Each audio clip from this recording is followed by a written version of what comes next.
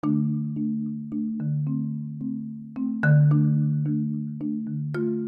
going on, everybody? It's me, Mark of Blurredography, and if you don't know me by now, I'm a cosplay photographer and content creator on YouTube. And today, I'm here to announce that I've started a podcast right here on Anchor.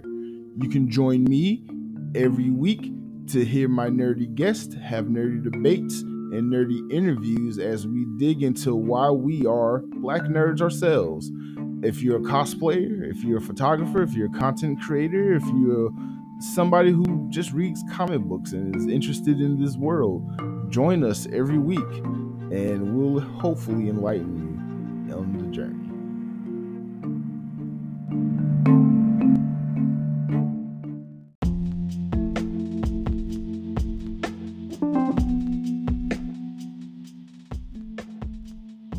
You're now listening to Blurredcast, presented to you by Blurredography.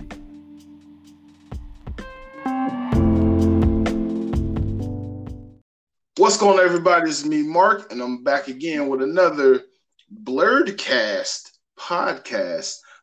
This will be episode 1 of the Blurredcast. So if you're on the ground floor, helping me build up the foundation, this is a treat for you.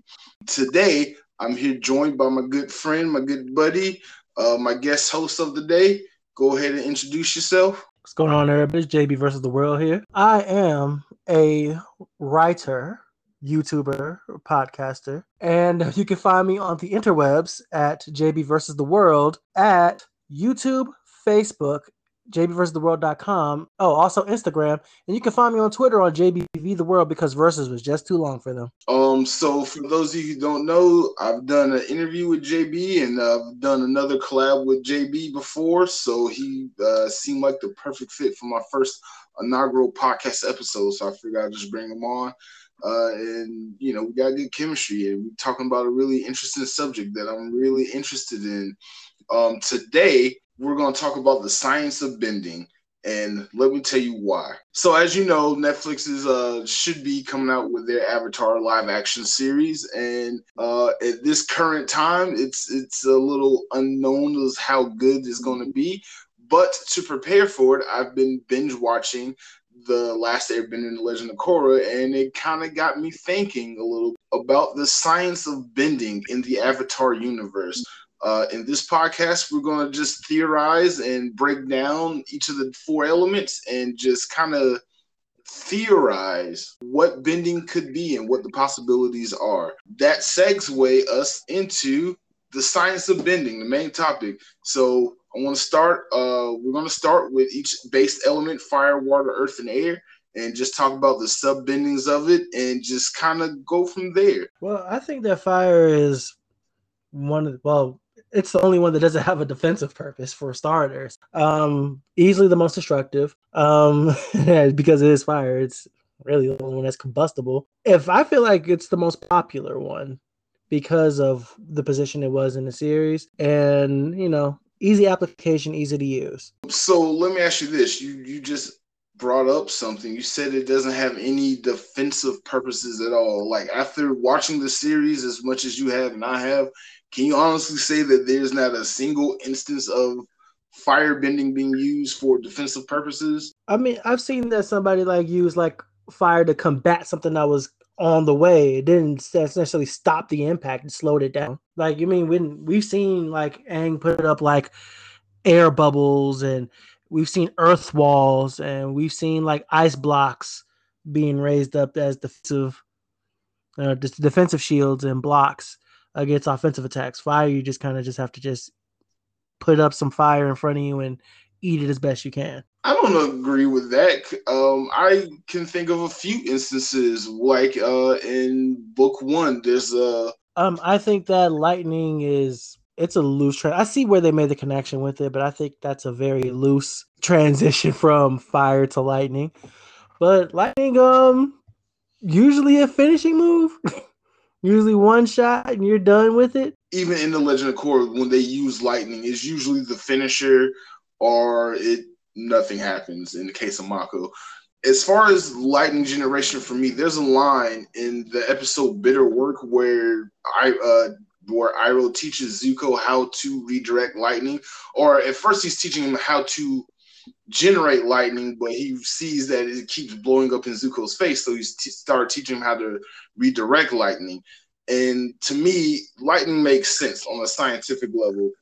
And let me explain that. So, as you know, there are 4 states of matter in the reality we live in. There's solids, liquid, gas, and plasma, creating a positive and negative charge. And you're not manipulating lightning like you would fire, earth, air, or water. You are just its guide, its vessel that it travels through. All you can do is direct it in either direction. And to me, that kind of says that anyone who can split their chi, their inner chakra or whatever, into positive and negative energy, you can generate lightning, but it's also only exclusively done by firebending. Firebending is the only bending that we know was like motion based. I wouldn't say that because I can definitely bring up plenty of examples of waterbenders being emotional.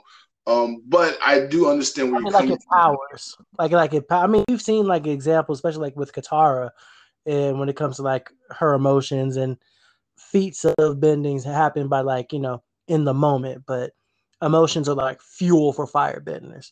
Like the fire that burns within them, their passion fuels their bending. Okay. And state of mind goes into it as well, especially in the case of lightning, because you have to be able to like have a hold on your emotions to clear your mind to do lightning. I agree, but also in the episode, but where Aang and Zuko go off and find the Sun Warriors. There you go. That's the name of the episode, the Sun Warriors. In the Sun Warriors episode, when they go and find the original origin of firebending, and it's the dragons Ren and Shaw, and they spew fire of all multiple colors. To me, that proves your point that yes, firebending is emotional based to some degree, that firebending is life, it is energy, it is living, it is destructive. But I feel like as the audience, we might have a skew towards the emotional side of firebending because in the first series, or in the Legend of, not the Legend of Korra, in The Last Airbender, all firebenders drew their firebending from anger, from destruction, from a place of hate. So you never really get to see what it's like until the end, where Aang and Zuko is firebending, they're firebending from different emotional states. So I agree with you there. Another thing I want to add, and I think I've only seen this in The Legend of Korra, firebending has a spiritual bending element where it can, I guess, detect the flow of chi through your body and your aura state. I want to say season 2 of The Legend of Korra, where she loses her memories and her connection to Rava, and the fire sages find her washed up on the beach, and they do this fire chakra thing over her to feel her aura. So there's a third application to firebending that doesn't get a lot of daylight, if that makes sense. It does. It makes perfect sense. Right, but there are other things if we're breaking down the science of firebending, there are other things that I kind of want to see firebenders do that I think they can do. And I want to uphold one because I have a section for that. But I'm going to just bring this one up, and it's going to sound crazy, but technically it should make sense. Firebenders should be able to shoot lasers from their eyes. And before you cast me off as being crazy, hear me out. So you already, and there's another form of firebending that we didn't even talk about, but I'm going to get into it right now. So we have combustion bending, where they focus their energy through the stem of their forehead and create concussive blasts, right? Right. Okay, so you have lightning generation, which is plasma, ionized plasma being electrically charged. Okay, so there's something else we have that I believe firebenders can do, like I said, is shooting lasers. Is because what is a laser but concentrated light into a single point, right? Yeah, but that's highly concentrated. Like that's superhuman levels of degree. I don't know if they can generate that.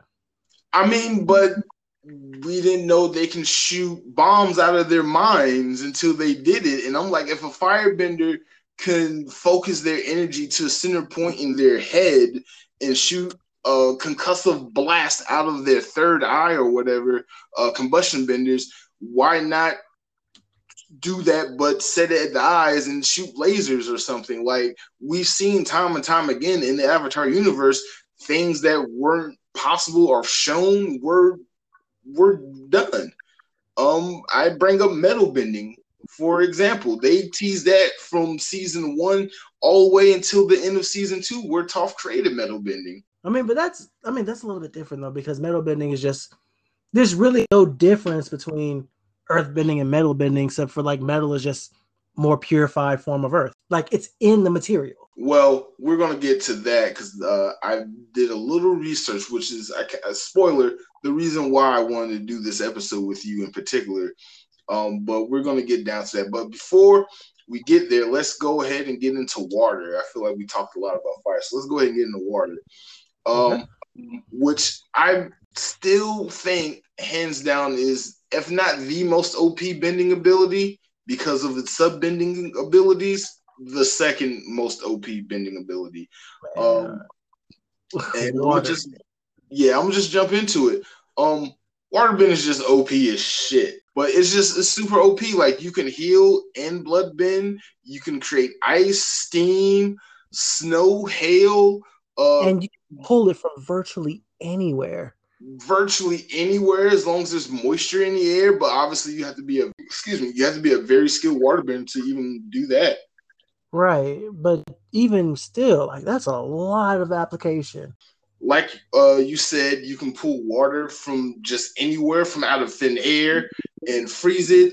You can I don't want to say transmute. What is the word? Water is so easy to phase shift from solid to liquid to gas. So obviously any waterbender could take just regular liquid water, regardless of its temperature, freeze it, and then turn all that frozen ice into steam, or from a block of ice to liquid water to steam, and still be able to bend it at all three phases.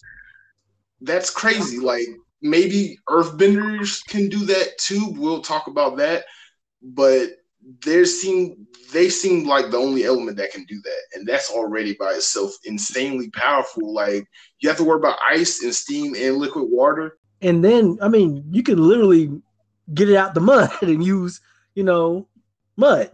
You don't even have to get out the mud. Like a waterbender can just bend mud as if they're an earthbender. But so yeah, if you can control water in just its three natural occurring phases, which is a solid as in ice, a liquid as in just liquid water, and gas as in steam, or even mist or fog or clouds for that matter, waterbending is just already OP. But then when you add in something like bloodbending, it just becomes extremely even more OP. Like you can control your opponent's body. You can control your own body and manipulate it through water bending. We've had a talk about this on your podcast, season 1 of Korra, and Amon, the bloodbender, who can do it telepathically, assumingly, right? Yeah. So we had to talk about Amon and just all the crazy things he can do, and just like, but if every waterbender can just learn that, even just basic blood bending, not to the level that Amon and Tarlok could, every waterbender is just dangerous. Like they're the most OP nation. And it's really like not even close. No, fire is dangerous because you don't. It's the only element that you can literally pull out of nowhere aside from air. Like, of course, air is everywhere, but fire, like you can generate your own fire. You can generate it to like degrees, and it's always lethal, and it's wild, and it can do whatever. But the Water Tribe, like the Northern Water Tribe, literally held up. They didn't have a massive wall. They didn't have like armies to like hold them and defend themselves, and like the land itself to defend them. They did that themselves. And even when the Fire Nation did invade, they fought them off. A little help from the Avatar. Well, yeah, but then again, the only reason why the Water Nation, the Northern Water Tribe, was even in some Dutch in the first place was because they lost their bending. Because the Fire Nation invaded and Commander Zhao killed the Moon Spirit. That whole hogwash. All right. ultimately, what I'm saying is, if Zhao didn't do anything with the water spirit, they just fought straight up, they would have fended them off. Until the day came, and then the balance of power would have shifted to the firebenders, because they did blatantly say that oh, you rise with the moon, but I rise with the sun. And as soon as the sun came out, firebenders got re-energized and was able to be stronger than waterbenders individually at that point. God, waterbending is so OP. It really needs to have the most limiters on it, now that I think about it. But yeah, I mean, obviously there's a lot you can do with waterbending. And just the science behind it, because water isn't anything that needs life, or life needs water. So obviously blood bending and being able to control living organisms makes sense.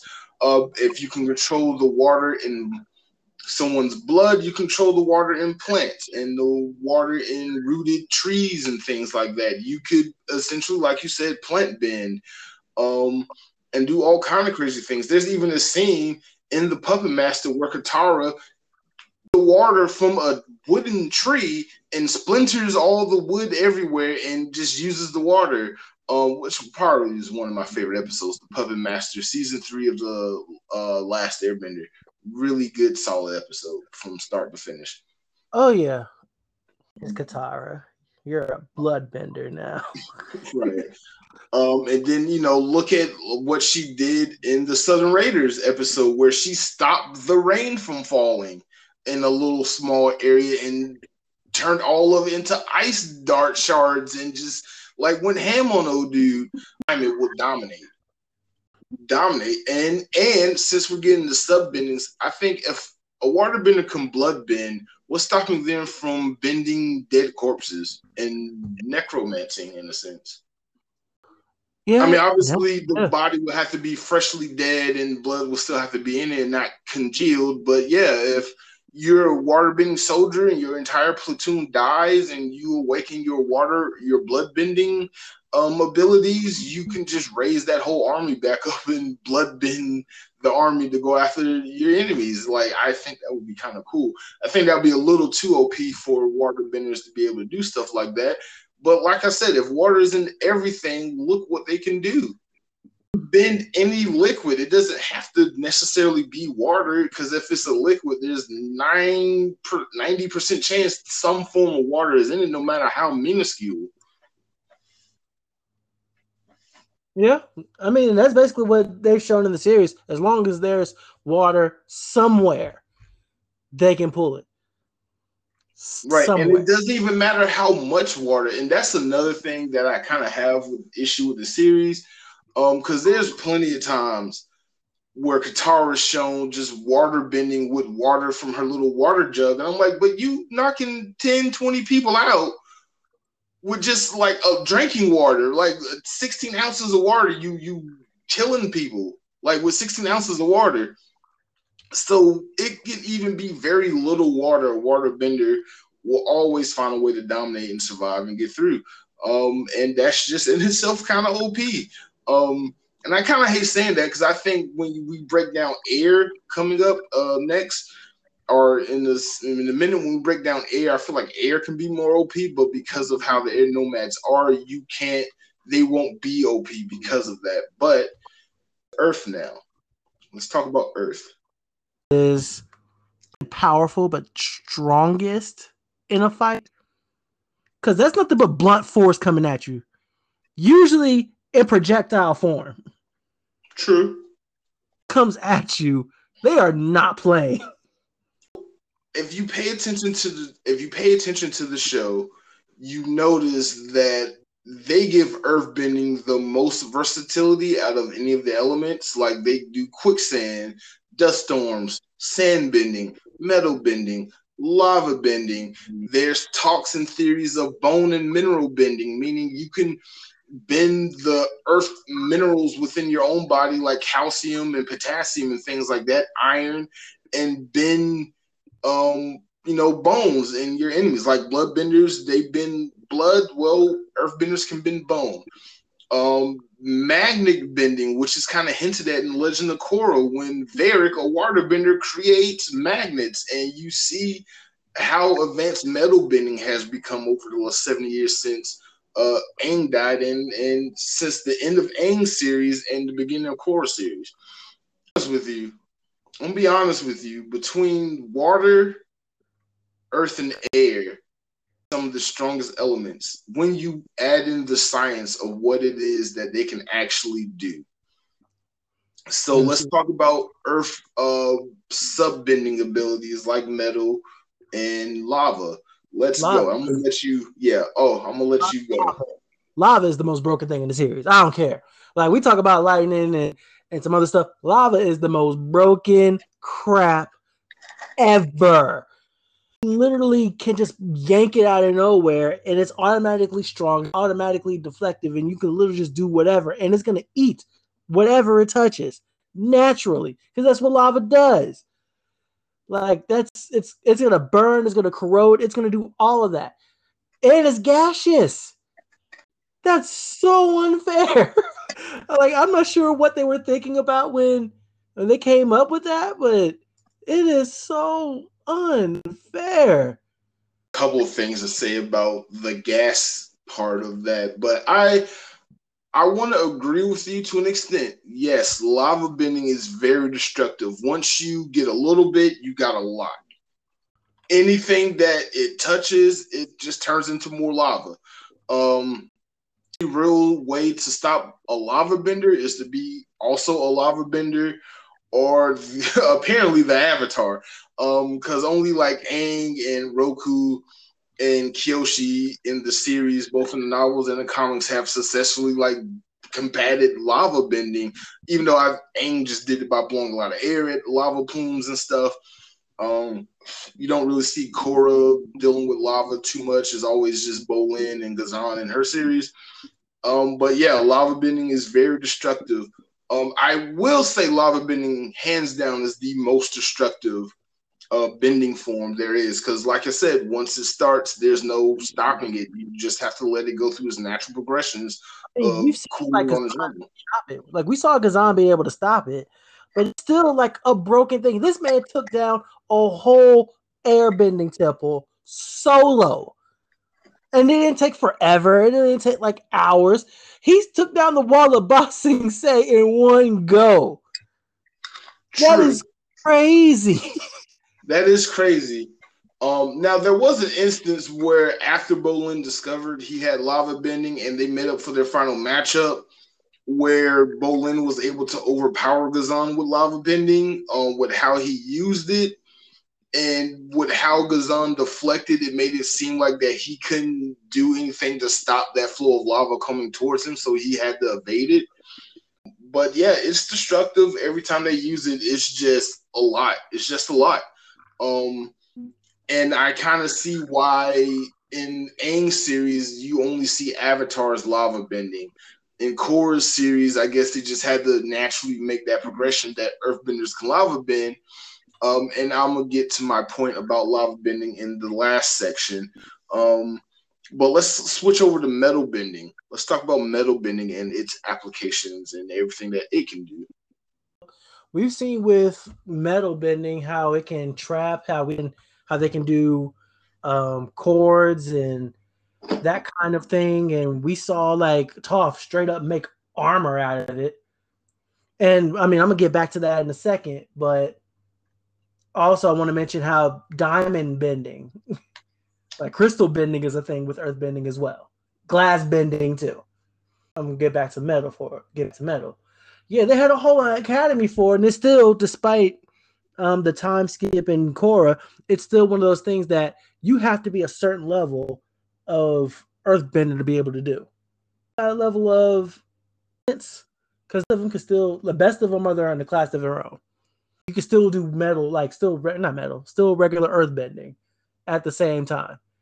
So there's a versatility there. There's an offensive level there that you just can't get with anything else.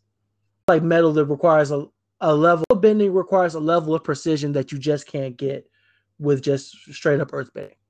That because of it's more refined and things like that.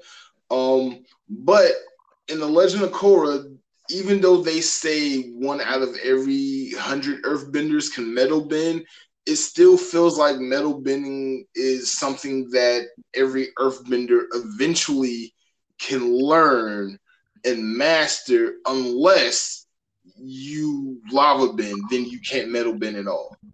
Lin did tell Bolin that not everybody's got it. True, not everyone has it, and I agree. And that's goes to say with any element, you may be able to bend the base element, but it takes skill and practice and mastery to do sub bending, to do ultimate versions of those sub bending forms and things like that. One thing I will say, because you brought it up already, but yeah, earthbenders can do a lot.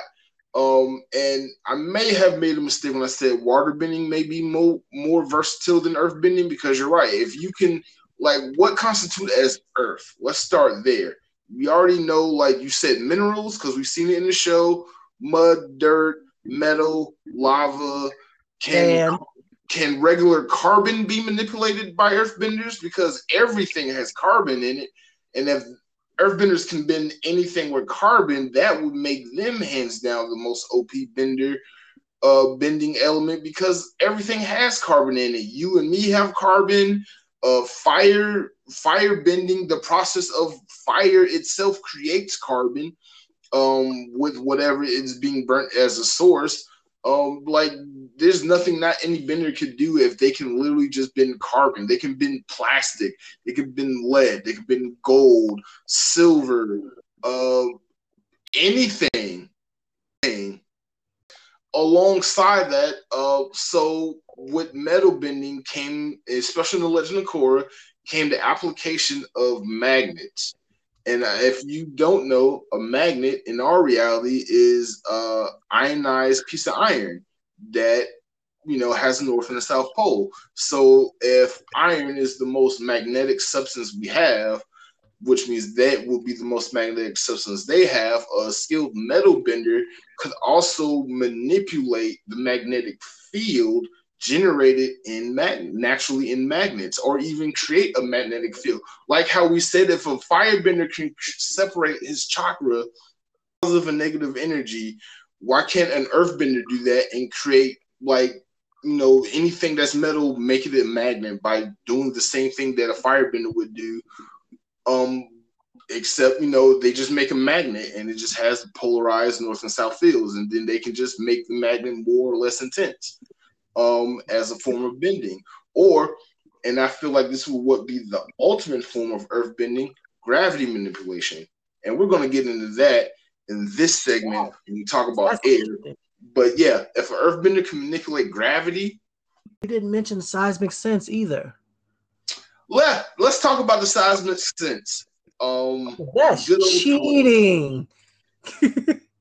Do you think it's cheating? I think it makes sense. If I'm an earthbender, it makes perfect sense. But it's like, I'm just thinking about like application and like offensive application, or just anything involving like tactics, strategy, or otherwise, like cheating. And I mean that in the best way possible. No, you got to elaborate a little bit more. What do you mean by how is it cheating? I mean, like, it's fairly unfair. Like, a lay of the land, being there without having close to you or describing things to you, you're able to put your foot down and you're able to, like, use your senses to map out your surroundings, who's near, who's far, what's where, etc., etc. That's a hell of a skill. It's dope. It's dope. I get where you're coming from, but like we've seen in the show, even with the seismic sense, they have to really focus and kind of dig in to the ground to really get that level of sense that you're speaking of. We see it several times, like in the evasion, the evasion episodes. In episode 2, Toph goes up to the volcano in the Fire Kingdom and literally hits her hand, digging her fingers into the volcano to get a sense of the underground layout. So she had to really focus her energy and power to do that. It's not just like she can just step and like see everything, like how she explained it in season 2. True, but we also saw that Aang was able to use seismic sense on Ozai without having to do a stump. And we also saw that Lin in Legend of Korra was able to send a whole underground base miles and miles underneath the ground. Like, I mean, execution might be one thing, but how it's applied and what it's capable of, it's fairly unfair.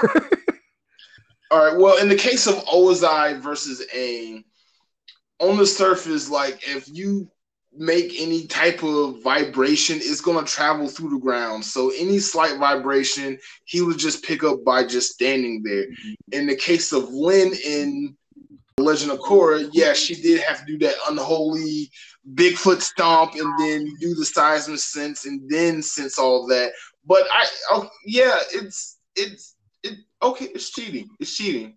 Because if you're Earthbender and you're going to say the Fire Nation to invade them, as soon as you step on the beach, if you're a really good Earthbender or solid rock ground, you should be able to pick up where everyone is on the battlefield and immediately go after the enemy. So, okay, I'll give you that. It won't work on Airbenders, though. And it shouldn't work on waterbenders if you're doing waterbending right.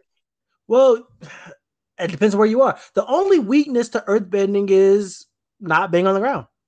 And even with that, depending on what you're on, it's kind of iffy. Well, to that I say there's a few examples. I can only name like 2 examples, but there's a few examples where earthbenders have been able to earthbend while not being on the ground. And in the case of Toph, who deserves her own episode of this podcast by herself, Toph can sense rock in the air and know where it is. True. But I think the only reason why it's such an issue for Toph the way it is when she's had those issues is because she's blind. Issue? I don't think it's an issue. I think it's just people nitpicking because there was a couple of scenes where she's on a boat and yeah, the boat is metal, but the boat is on water and another boat is attacking them and they're flinging flaming rocks and she's just knocking the flaming rocks out the air. Okay. It's an issue, but I don't know. I feel like that's a bit of a consistency thing because she's shown many times whenever she's not on solid earth, she struggles. That's why she has struggled. She had problems with the desert. Until she learned how to stand bend, and then she never had an issue with the desert again. I wish they would have showed her overcome that. That's a minor issue. Well, they did in season 3, in the episode where they was all at the beach before the finale. They're all on the beach and they're having a sand building contest. And Toph is like, "Hey, check out my sand bending." She made all the bossing say explicit detail. Yeah, but what I'm saying is they didn't show us overcome it. Okay. They didn't show us overcoming. Like, it's like season 2, it's like, oh my God, I'm having an issue. Season 3 is like, look at my sand bending. Like, it's cool that you have been working on your sand bending. I don't know when you had time to do it, but I'm glad you did it. Also with that, you're on the sand now. Is your vision still fuzzy like it was before? Or are you just over it now? That's what I'm talking about, mainly. And I understand where you're coming from. And to that, I got to say, there's a lot of hand waving over their training and stuff they can and can't do. Like, when did Aang actually learn the seismic sense? Because we saw Toph teach him earthbending in season 2. Then they had the Ba Sing Se arc where they didn't really show any training, but they show off things that they have done by training. And then in episode 3 or season 3, he's just kind of seismic sensing all over the place. And where he got that from. Now, seismic sense with Aang, that was part of his training with Toph. It was, but we never explicitly saw Toph teaching that to Aang. We heard her explaining it, and we see them training in earthbending, but not particularly in that. True. I think it's just one of the things you just kind of just have to accept that just happened over the course of their training. Right. Over the course of the training. Yeah. Because we know that they did.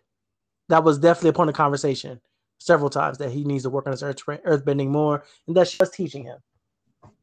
True. That is true. That is definitely true.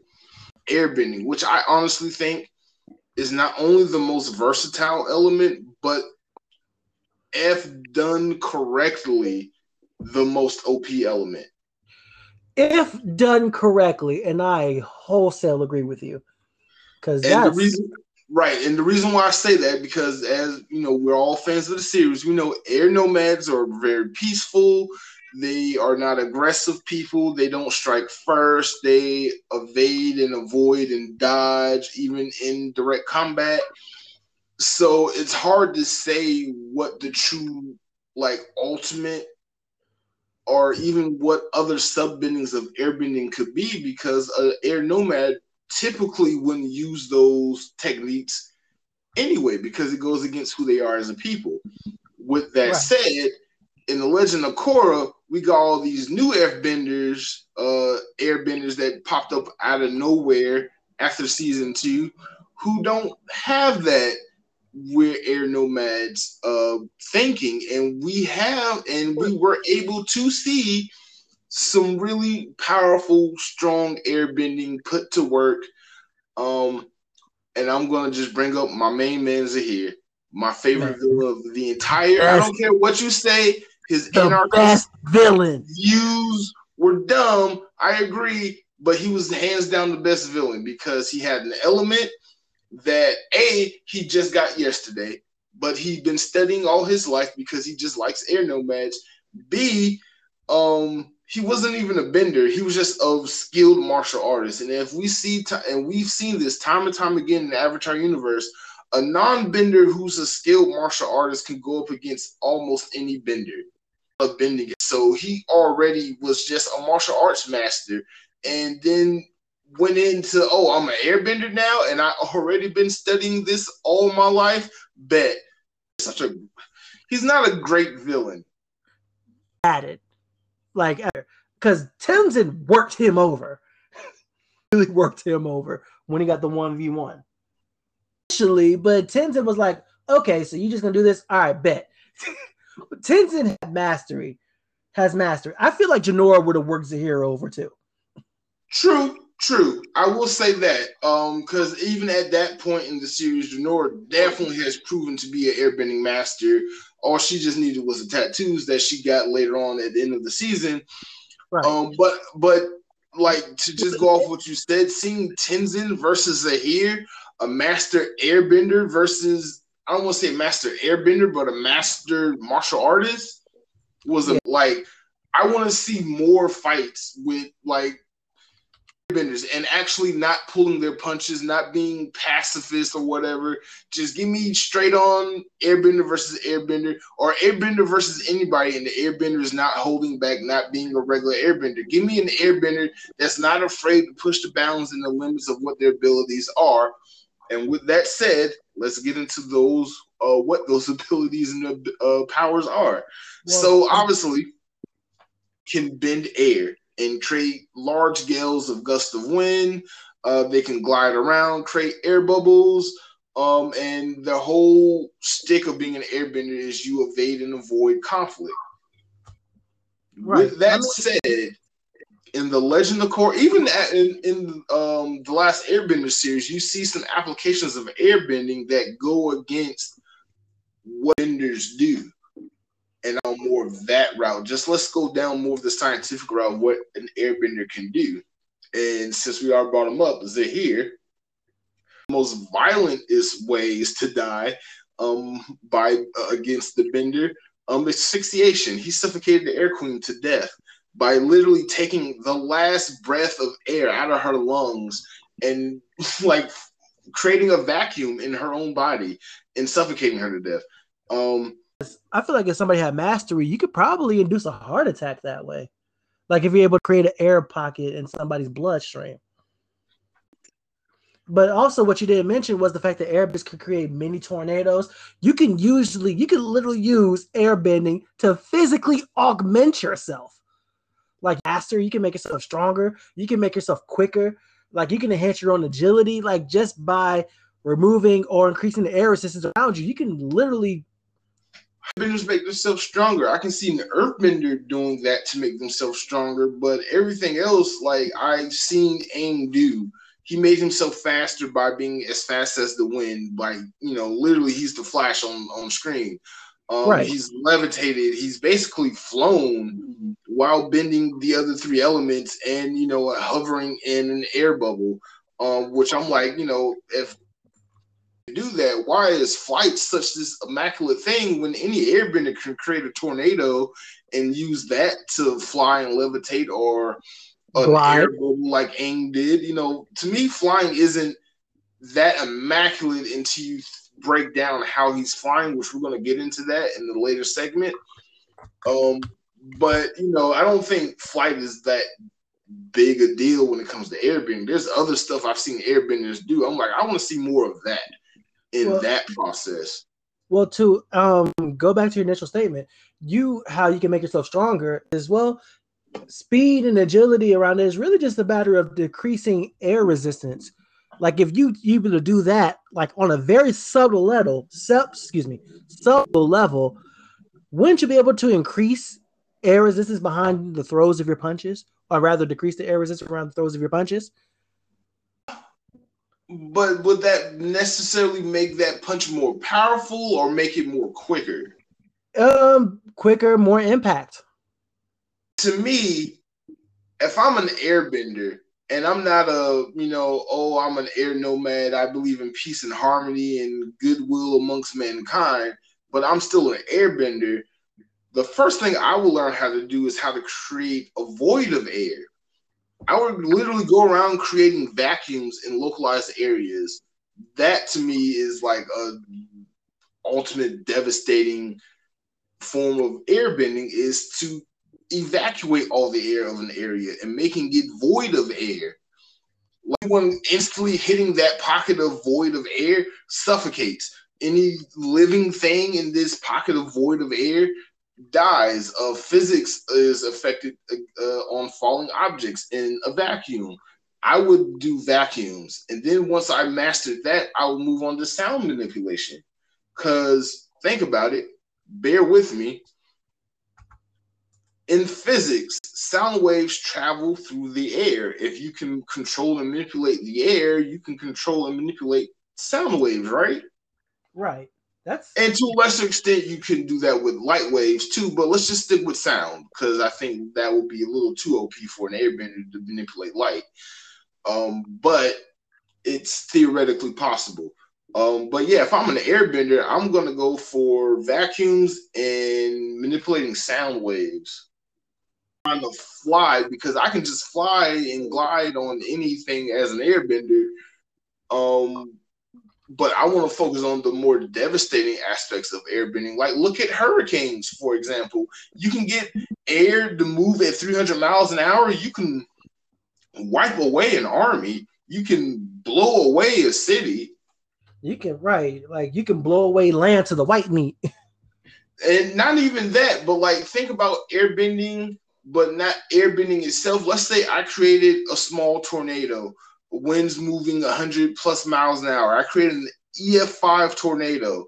That means any projectile that's caught up in that wind gust basically becomes a bullet. That I can swing in any direction. So that's any earth, any loose pieces of wood, any weapons, anything that I can pick up with air becomes a whim to my bending abilities, because I can control the air and the force in which that object impacts you. That's what I was saying earlier about being able to make yourself stronger, because you could do that with your own fist too. Right. Okay, all right. Explain like that. Maybe I'll buy that a little bit. Yeah. And with that said, so this is not like the other. One of these elements is within the other. And I say that because, like you said earlier in the water segment, what is water made of? 2 parts hydrogen, 1 part oxygen, right? H2O. Yeah, hydrogen, 1 part oxygen. If I'm a skilled enough master at airbending, what's stopping me from separating the hydrogen and the oxygen molecules in water and converting them back into air? Or combining hydrogen and oxygen, once you figure out how to do that, grab particular air molecules and create water. That's what I feel like, because we're finna get into this next segment, which is mixed bending.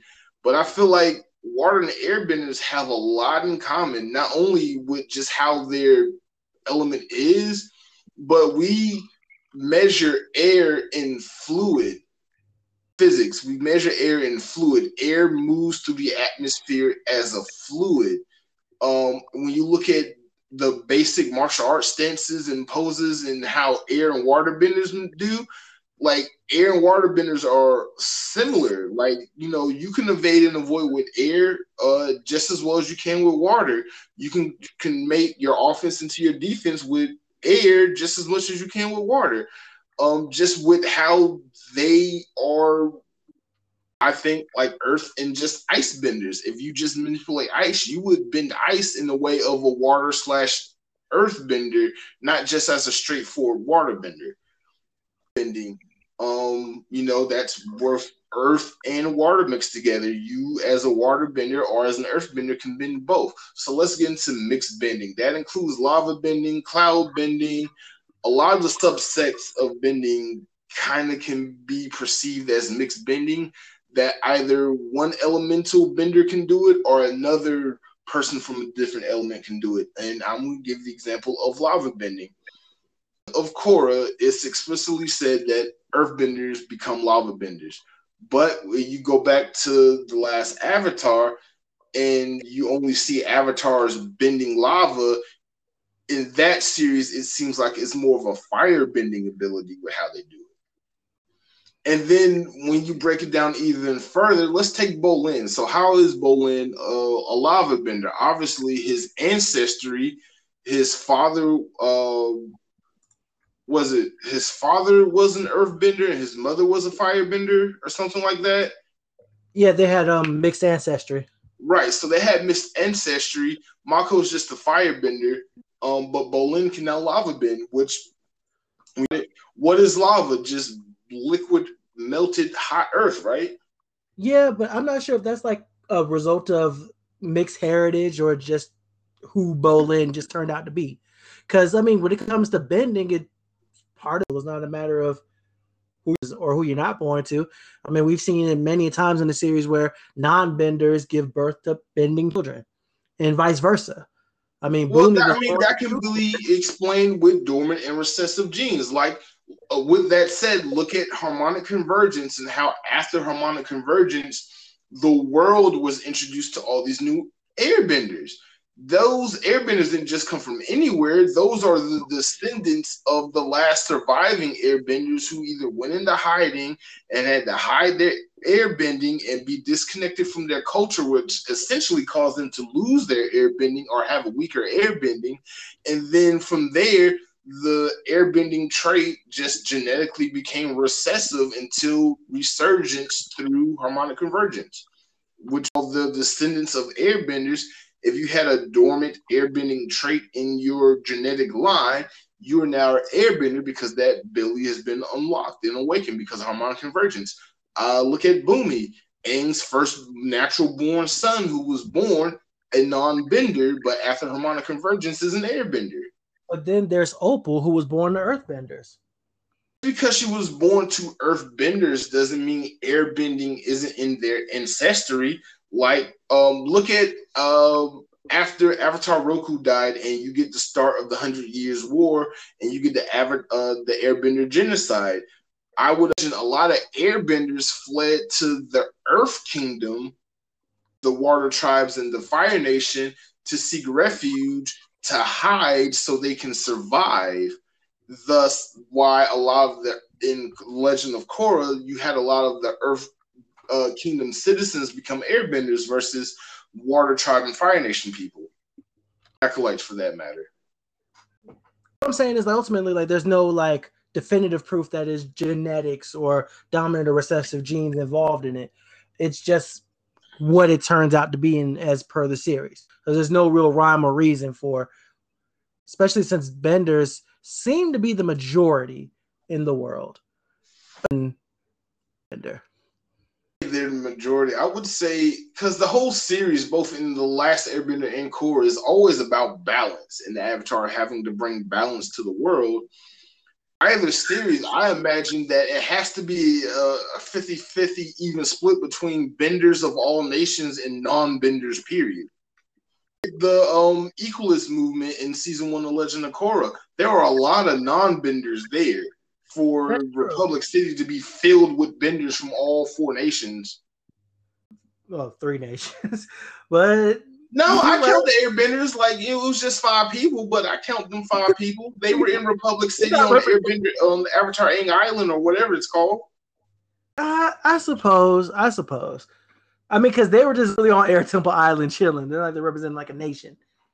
If that nation consists of you, your wife, and your 3 now 4 kids, and all y'all are airbenders minus your wife, you are that nation. You are. He said it.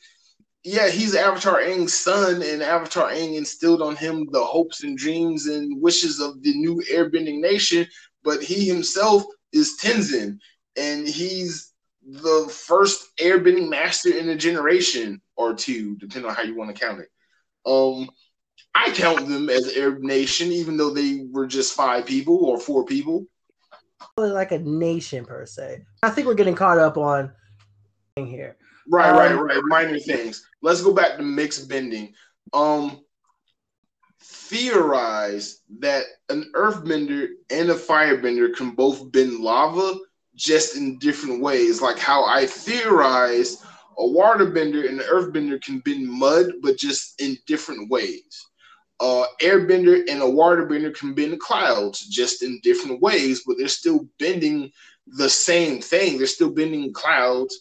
They're still bending lava or magma. They're still doing this and that because it's mixed bending. It's combining one or more of the elements to create a new thing that can now be manipulated by bending one of those elements within that new thing.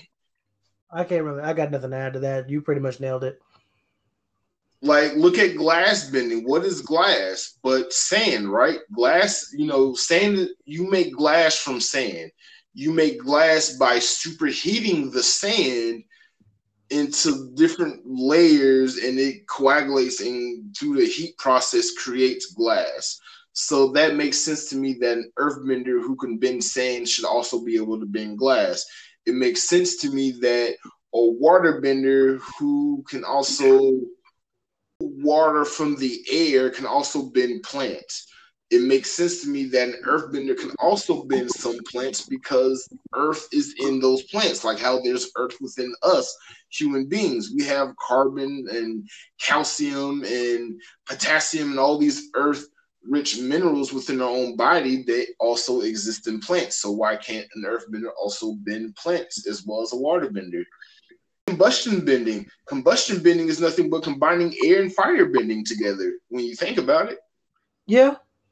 I guess my question for all that is, like, considering that it's coming of mixed ancestry, well, mixed sources, not ancestry, but a mixed source, where are these coming from? And the Iroh said something in the series about, like, the nations pulling from each other and how he created lightning bending from watching water benders. Created lightning bending from watching water benders. He learned how to redirect lightning by watching water benders. And my belief behind what you just said, is this. Really? Yeah, have you read the graphic novels?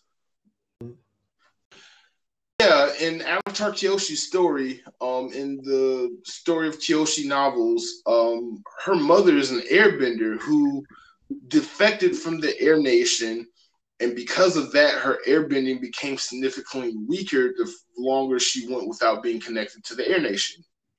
Earth met an earthbender, had a baby, you get Kyoshi. I didn't know that. I didn't read the books, but I did know that. Because that's where Kyoshi gets the fans from. Her war fans come from her looking to her mother's possessions and seeing those fans. It's even said, I believe, I'm not 100% sure, but it's said that those war fans helped Kyoshi with her airbending because Kyoshi's element she had difficulty with was airbending. The element that's most opposite to their personality. Right, that's the Legend of Korra belief, but the last airbender belief is the Avatar is going to have an issue learning the element opposite of their own element. So since Kyoshi is an earthbender, air would be her natural, stopping point, blockage thing, because it's so opposite of her natural element. Right, which makes sense, Which, and I guess in the case of Kyoshi makes sense, but in the case of Korra, it doesn't, because she was like, "Oh, I can't airbend, all this and that." And I'm like, well, you should be able to not firebend because of that, not airbend, but whatever. You got to mix it up or whatever. Some bullshit they did in Korra. Yeah, it makes more sense. To admit it, it does make more sense because you get to mix it up. The same airbending avatar won't have the same hang up on earthbending like how Aang did. I get that, but it's what you already created years prior in the first series with those 3 seasons. That's all I'm saying.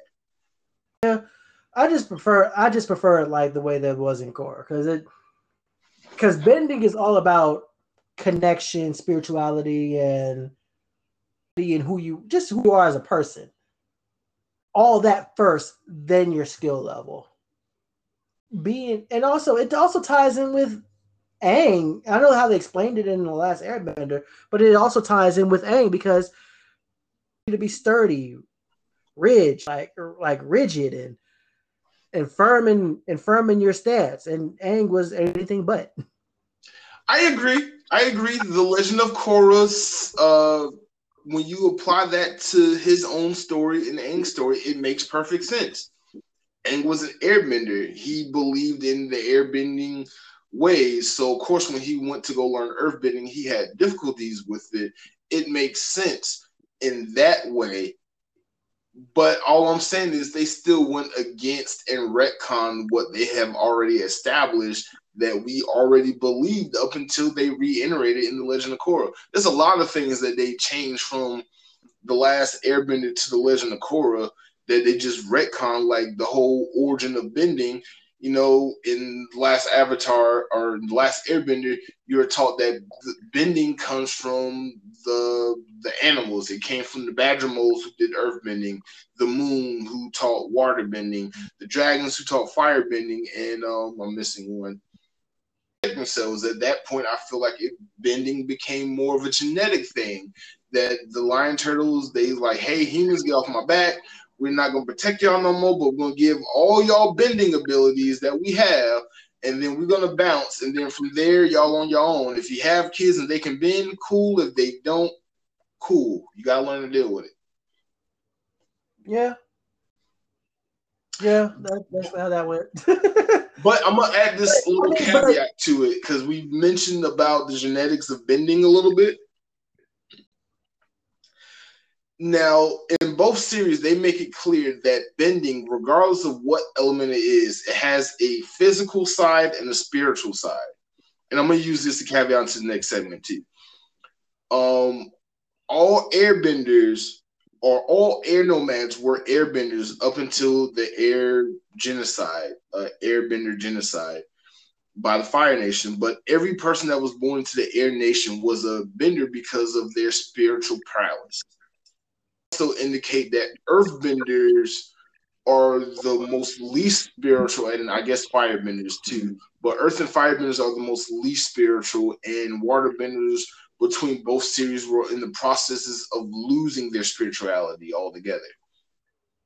So bending is both a physical thing like science and a spiritual thing like a belief. If you believe in it, you can do it. Like look at certain abilities we haven't talked about yet, but look at the abilities Jinora gained during harmonic convergence, astral projection, teleporting, ex machina stuff.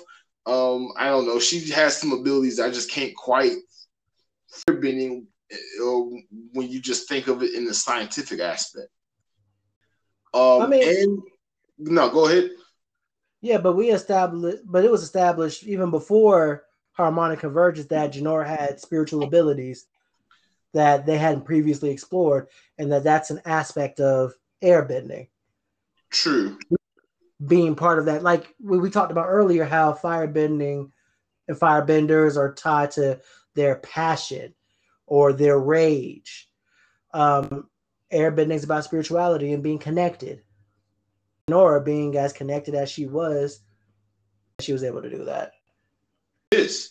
What if all of the elements were as spiritually connected as airbenders were? What type of abilities could we possibly see from water, earth, and firebenders on the spiritual side? And before you answer, I'll give you some examples. So I think off the rip, healing is a spiritual water ability. I was getting ready to say that. Okay, so we agree there. Yeah. Two, in the Legend of Korra, and I already mentioned this, where the fire sages had Korra on the table. She had amnesia, and they like wrapped fire around her hands and read her aura. That's a fire spiritual ability, being able to read aura senses and things. Yep. And an earth spiritual ability would be what's his name? Yahweh, the security dude in Zaofu, who ended up being working with the Red Lotus. He was an earth bending, metal bending spiritual guide who can seek truth in people. And I think that's a spiritual ability that an earthbender could have if they're more open and more spiritual. Yeah. So there are aspects out there, but I mean, ultimately, it's still not the same. But there are aspects out there. I would say that each element that we've just previously just discussed, is like they've got a foot in the pool of spirituality, but it's not all the way in there like airbending is. Right. And I guess it would be kind of hard to speculate on what a spiritual fire, earth, and waterbender could really do on that same level of a spiritual airbender. Because, like, airbender, like, again, Jinora was teleporting, astral projection, sensing other people's auras and emotions and stuff, like, literally communing and can see spirits, even though in The Last Airbender, there's a scene where Aang is on Fang's back and going into the spirit world, and Iroh can see them. Just in the physical world, he can see two spirits going into the spirit world. Right. So I think when it comes to spirituality, the sky's the limit with what you can do. That firebenders can't, see into the future if they're more spiritual by just looking into the flames, like how people have done in our own reality. Who's to say that an earthbender won't be able to commune with those that have transitioned from the material world to the spirit world? Because obviously, if you're a dead body, you're in the earth, and an earthbender will be able to connect to the residual spirit of that deceased, right? I think, that's crazy. I think that's crazy. That's worth exploring. A little deeper. What about waterbenders? Waterbenders obviously can blood bend, but on a more spiritual sense. What if they can life bend? What if they can, we've seen a bloodbender take away bending. Can waterbenders who can blood bend give and unlock bending abilities to people? I'm not sure about that. I mean, but if you take a look at healing literally has to do with affecting one's chakra. You're literally interacting with somebody's chakra. That's pretty spiritual. It's pretty spiritual. Oh, and we forgot about spirit bending in the Legend of Korra. Udalak showed Korra how to dispel spirits by spirit bending water tubes in the hexagonal shape, and dispelling spirits. What is that? We didn't even get into spirit and energy bending, which I believe are similar and yet separate bending abilities that only certain people can do. I think energy bending is its own thing, but I wouldn't say that that's spirit bending. I would say that's more spirit purification. Can earth, air, and firebenders do that too with their respective element and dispel spirits or evil spirits? Honestly, I don't know, but honestly, I can't see earthbenders doing that.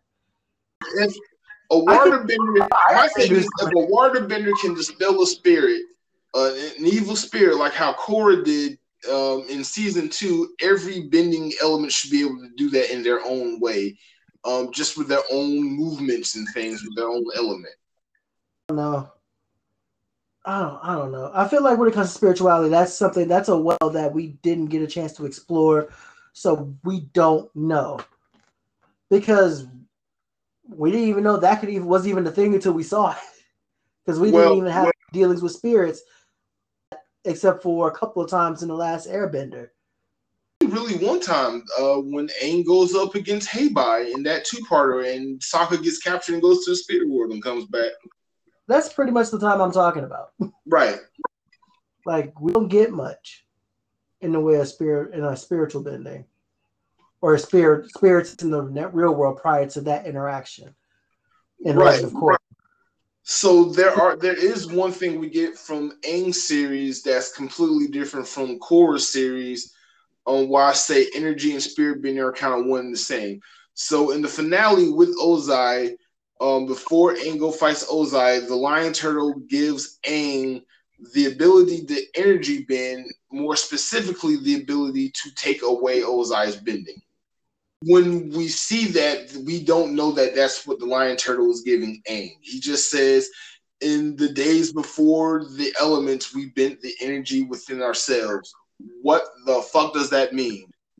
That Ozai's aura overtakes Aang almost, and that one little bit of blue light shines from his eye, almost is extinguished, and then it goes out, and blue encompasses everything in Ozai, and then, Ozai is defeated because his bendings got taken away, and then we go into Legend of Korra, and there we learn that same energy bending we learned is now spiritual energy bending, I guess, and things you can do with that. Maybe it's just the shitty writing between the two series, and how they just don't 100% connect. When you already had a developed, fully realized world and a magical system set in place, and then you retcon some of that, you get some of these crossovers where things don't quite mix, and we're just trying to figure out how they mix together. Right. You're right. I don't know, but I do think every element has its form of water spirit bending that Korra did that dispel evil spirits in some shape, way, form, or fashion, or can do things like that. And also that every element has its own level of spiritual bending, like how the airbenders do. It's just elements are far less spiritual than airbenders ever will be. And it seems like only pure airbenders would, like, that's from Aang's bloodline, will be able to do that type of airbending. Like it's like that goes. I think that goes back to skill and connection that we mentioned earlier. Particular aspect. True, they do make it where like real bending masters and prodigies are kind of like a dime a dozen in the things that they do. I mean, again, just think about all the things with everything we talked about. We haven't even gotten to like the Avatar's abilities, because there's stuff the Avatar can do that nobody else can just do. Like both Aang and Korra in their respective series went into the Avatar state and touched the vines in the swamp and was able to just locate anybody on the planet. Well, yeah, the Avatar could just do whatever. I think we both know that. Right. Or let's not even talk about the crap that Korra did after she was broken free of Rava's connection to the Avatar abilities and was just herself fighting Udavatu. Let's not get into that. Yeah, that's not. Because I don't even want to, like, how do you, with everything we talked about, where do we put huge spiritual energy beams? Goes into the Ex Machina category. I think that goes into the Dragon Ball Z category of bending. Yep.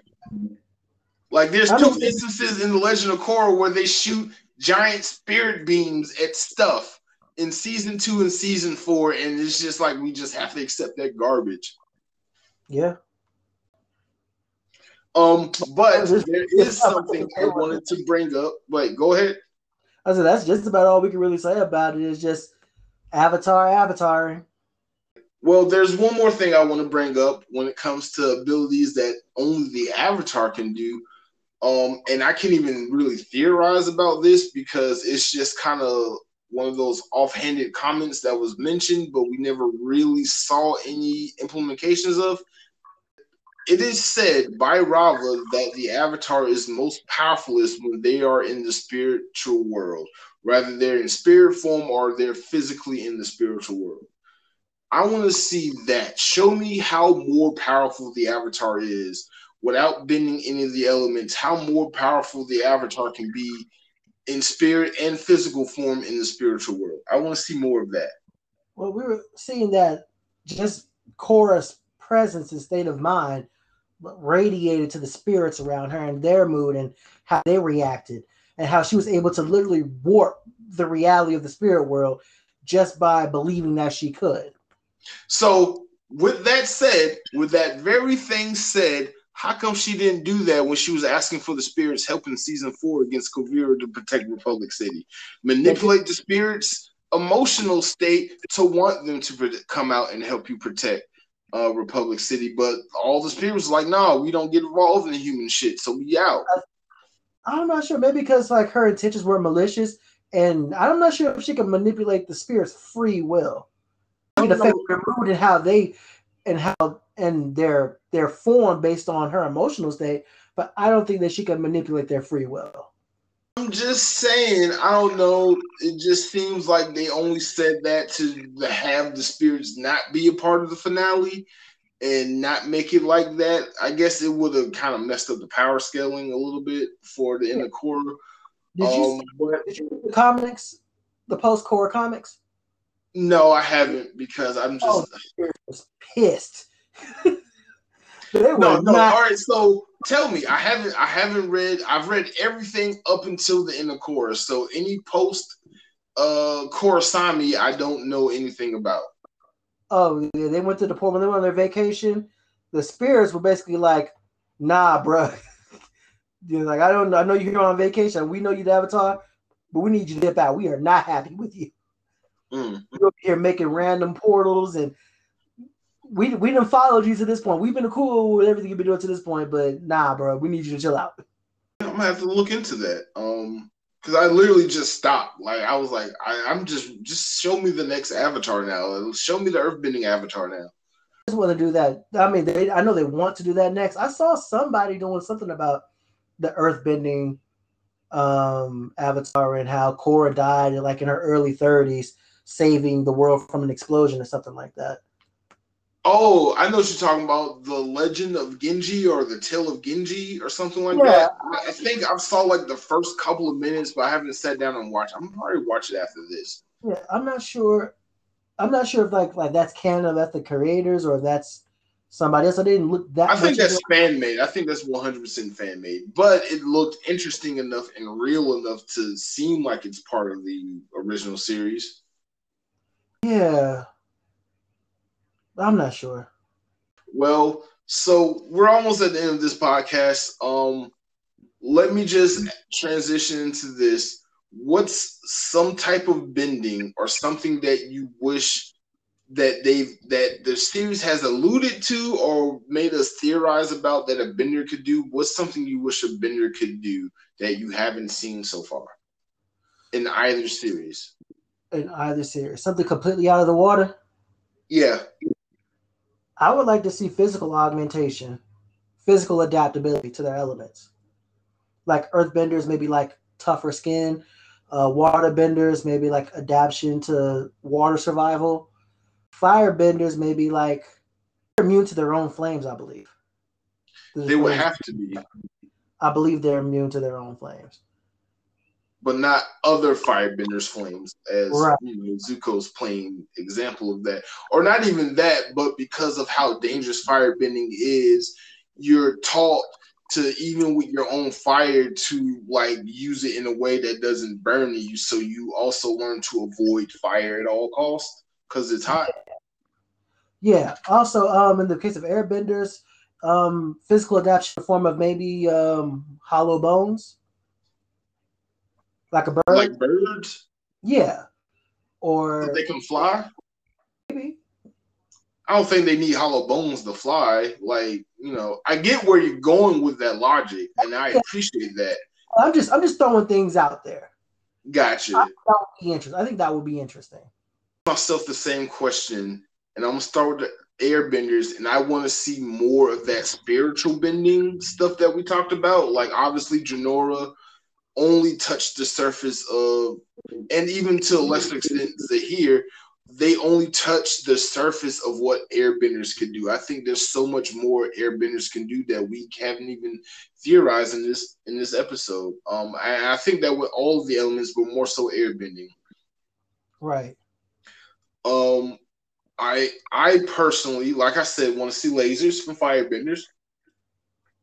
I just think that's too impractical for them to not do. Like, if you can shoot combustion explosions from your mind, you should be able to shoot lasers from your eyes. That's all I'm saying. I would like it more if you're able to like do like fire, like concussive blast from like your hands and your feet or something, with concentrated effort, of course. So, like, instead of shooting like out of your third eye, you're shooting those same combustion man beams out of your hands and feet. Well, more so, yeah, maybe like more so palms. Okay. Palms. Still with concentrated effort. Okay. I want to see firebenders discover nuclear power, because that's the next step in that element, I believe. Like, if you heat something up hot enough, it becomes nuclear. If you heat something up bright enough, it becomes an EMP. So I think seeing more with firebenders and them being able to deal with the electromagnetic spectrum of things and being able to manipulate more electricity, and like, instead of generating high power lightning, maybe they can just conduct electricity, a lesser voltage form of lightning. Maybe waterbenders. Well, waterbenders are already OP, and I think they basically cover everything you can do with waterbending. I can't really think. They have soup bending, right? They feed Appa. Katara feeds Appa by bending soup. Even in the puppeteer, Hama bends soup into their bowls. So I'm like, yeah, if you can bend any liquid, you can literally bend any liquid. Just leave it at that. So there's not really much we can see from waterbenders, but everybody else got some catching up to do. That's true. And I appreciated that in the series, that we were able to see like bending and like just regular, just living life, not a battle, not a struggle, just minding your own business. I think that's what I like about The Legend of Korra a lot, that goes underappreciated, is that the evolution of daily bending applications in everyday life in Republic City. And I can't wait for them to get to the next Avatar, whether it's 30 years after The Legend of Korra or 110 years. I want to see the Avatar in today's society, with today's problems, with computers and cell phones and tablets. What's that earthbending Avatar going to do? What's that world like? What are those benders doing? How are they doing everyday applications of bending? Like, by the end of Korra, they came up with airplanes. Between season 2 and season 4, they had fully fledged airplanes. War balloons, tanks, battleships.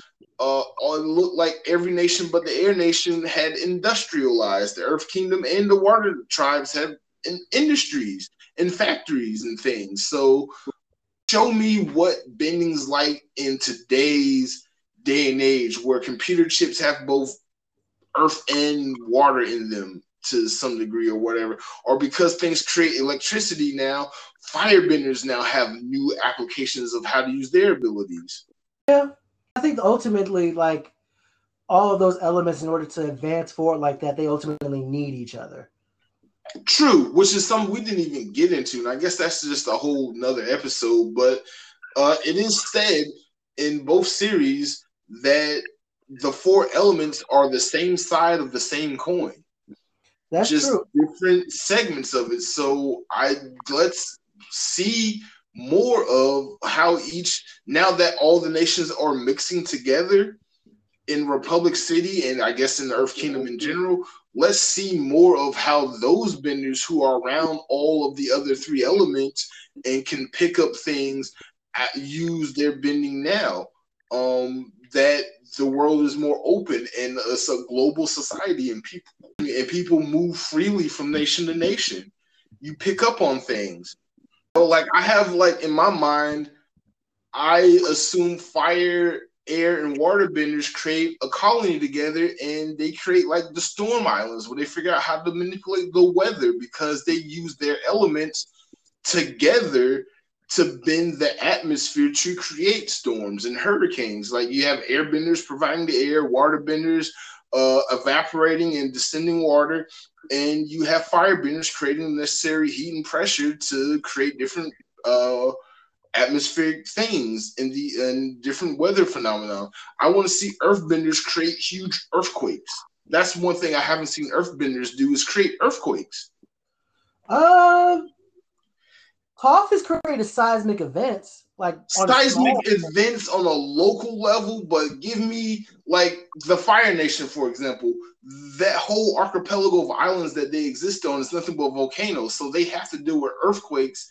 And can an earthbender stop an earthquake created by the earth that they're standing on?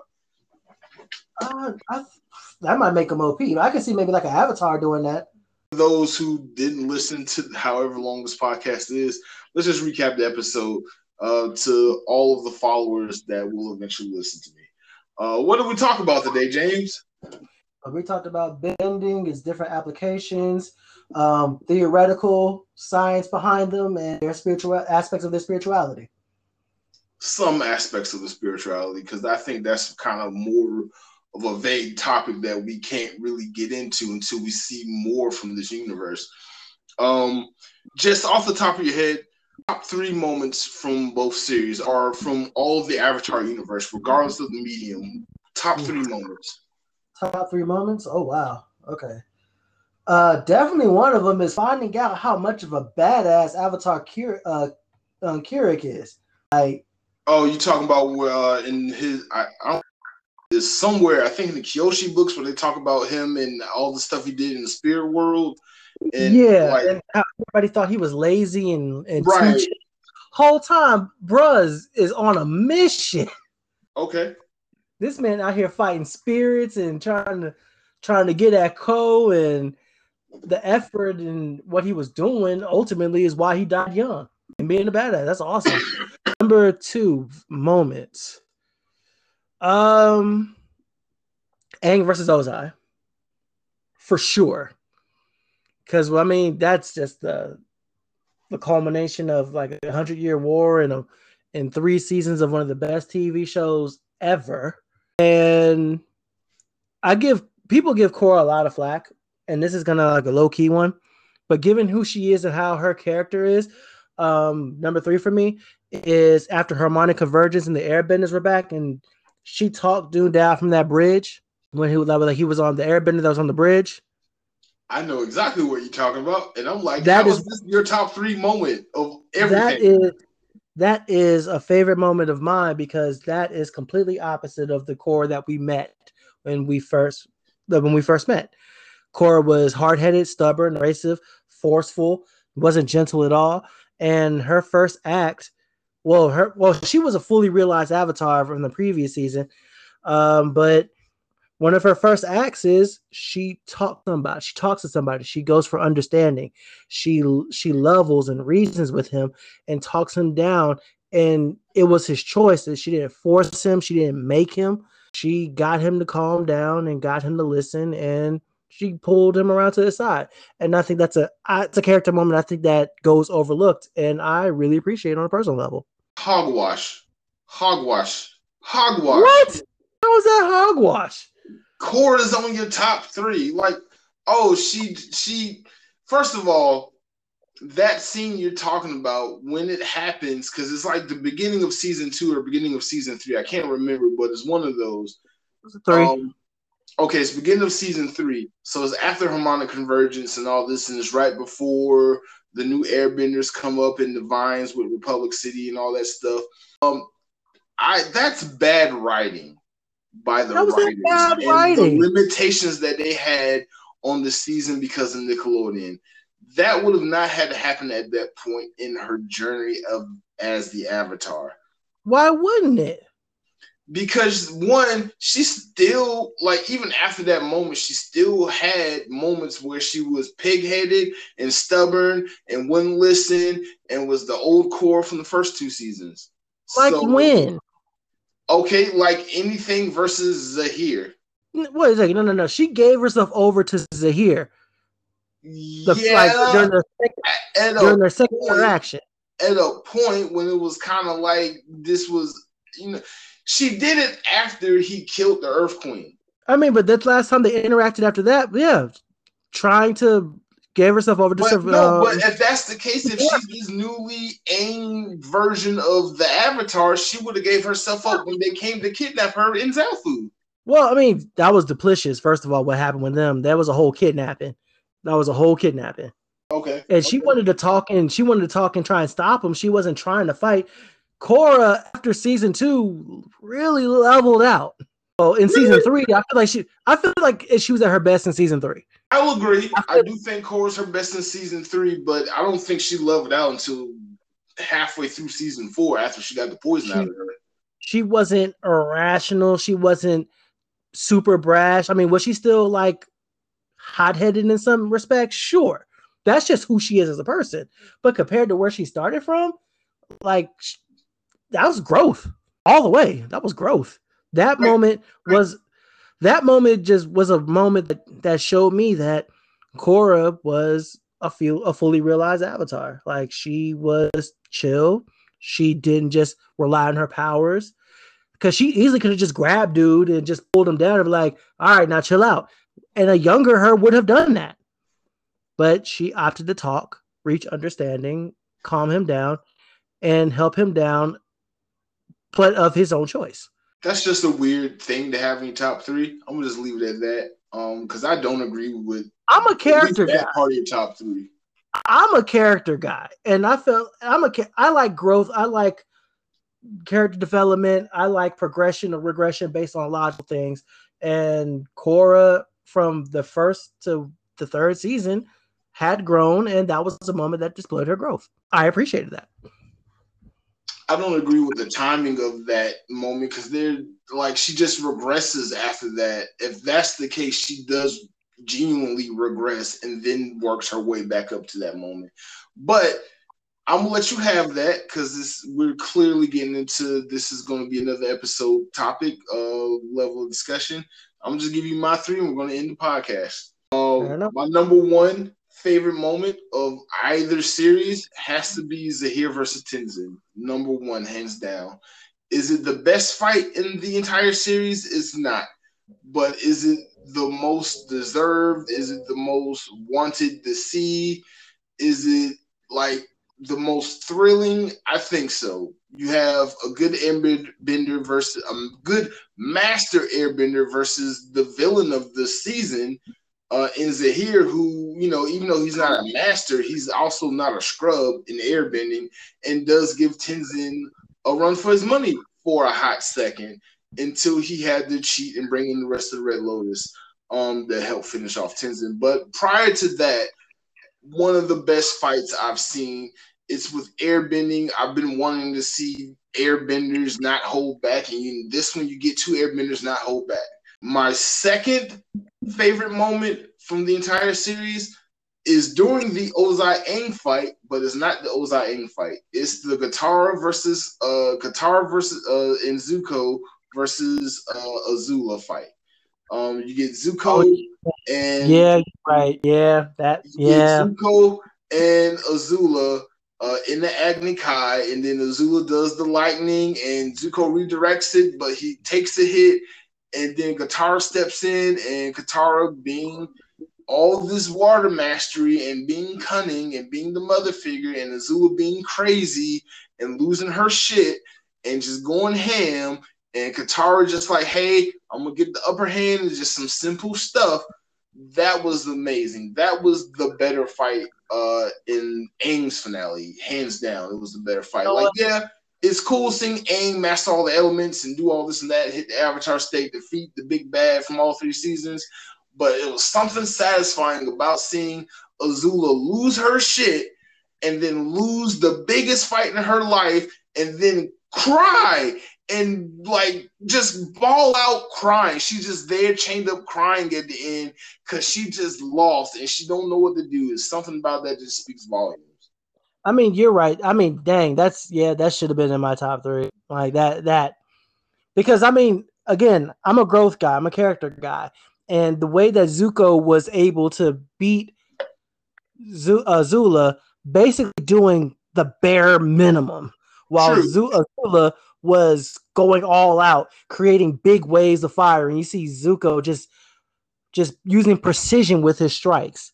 Right. And kind of defense, kind of letting her tire out, which is what callback to season 1 about how firebenders and how they have to manage their stamina. And Zuko had problems earlier against Zhao in season 1. And you see Zuko standing in there, grown, like fully developed, going at Azula, who's, like you said, lost her shit. And she's just trying hard to do everything, which is not like her, which shows where she's at. And Zuko's calm and he's in a good place. And also, it shows, like you said, growth in characters. It shows that Zuko found another source to bend his fire from outside of anger. It shows the limits of where only getting your fire bending source from anger limits you, in the case of Azula.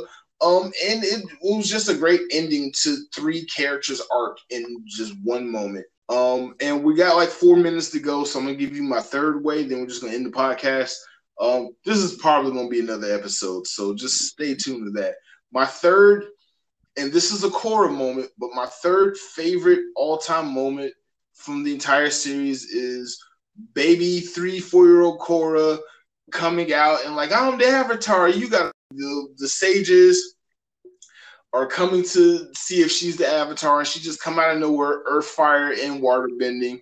I think that was a great introduction to her as a character.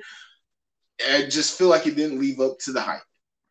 But I love that moment a lot because it's just cute and it's fun and it's whimsical. And it was clearly something we haven't seen from this series. And almost fully realized Avatar at such a young age, which lets you know that Korra is going to be a very powerful Avatar. I think she was the going first. To be a good Avatar, that seems to be said, but she's going to be powerful nonetheless. I think it was the first Avatar to do that. I would say so, yeah. We don't have any other instances. I think maybe Kyoshi. No, we have instances now. Kyoshi didn't. I think Kyoshi was airbending at first. I think so, too. I don't think because she wasn't that good at earthbending. But we got 2 minutes left. Go ahead and introduce yourself. Where can people find you? Like I said earlier at the beginning of the podcast, you can find me on jbversustheworld.com. That's my central hub. You can find me on Facebook, Instagram, and YouTube at JB versus the World. And you can find me on Twitter at JBV the World because versus was just too long for Twitter. All right. And I'm Mark and this has been episode 1 of Blerdcast. I'm going to get into why I called it Blerdcast maybe in another episode. But this has been Blerdcast. Mahala.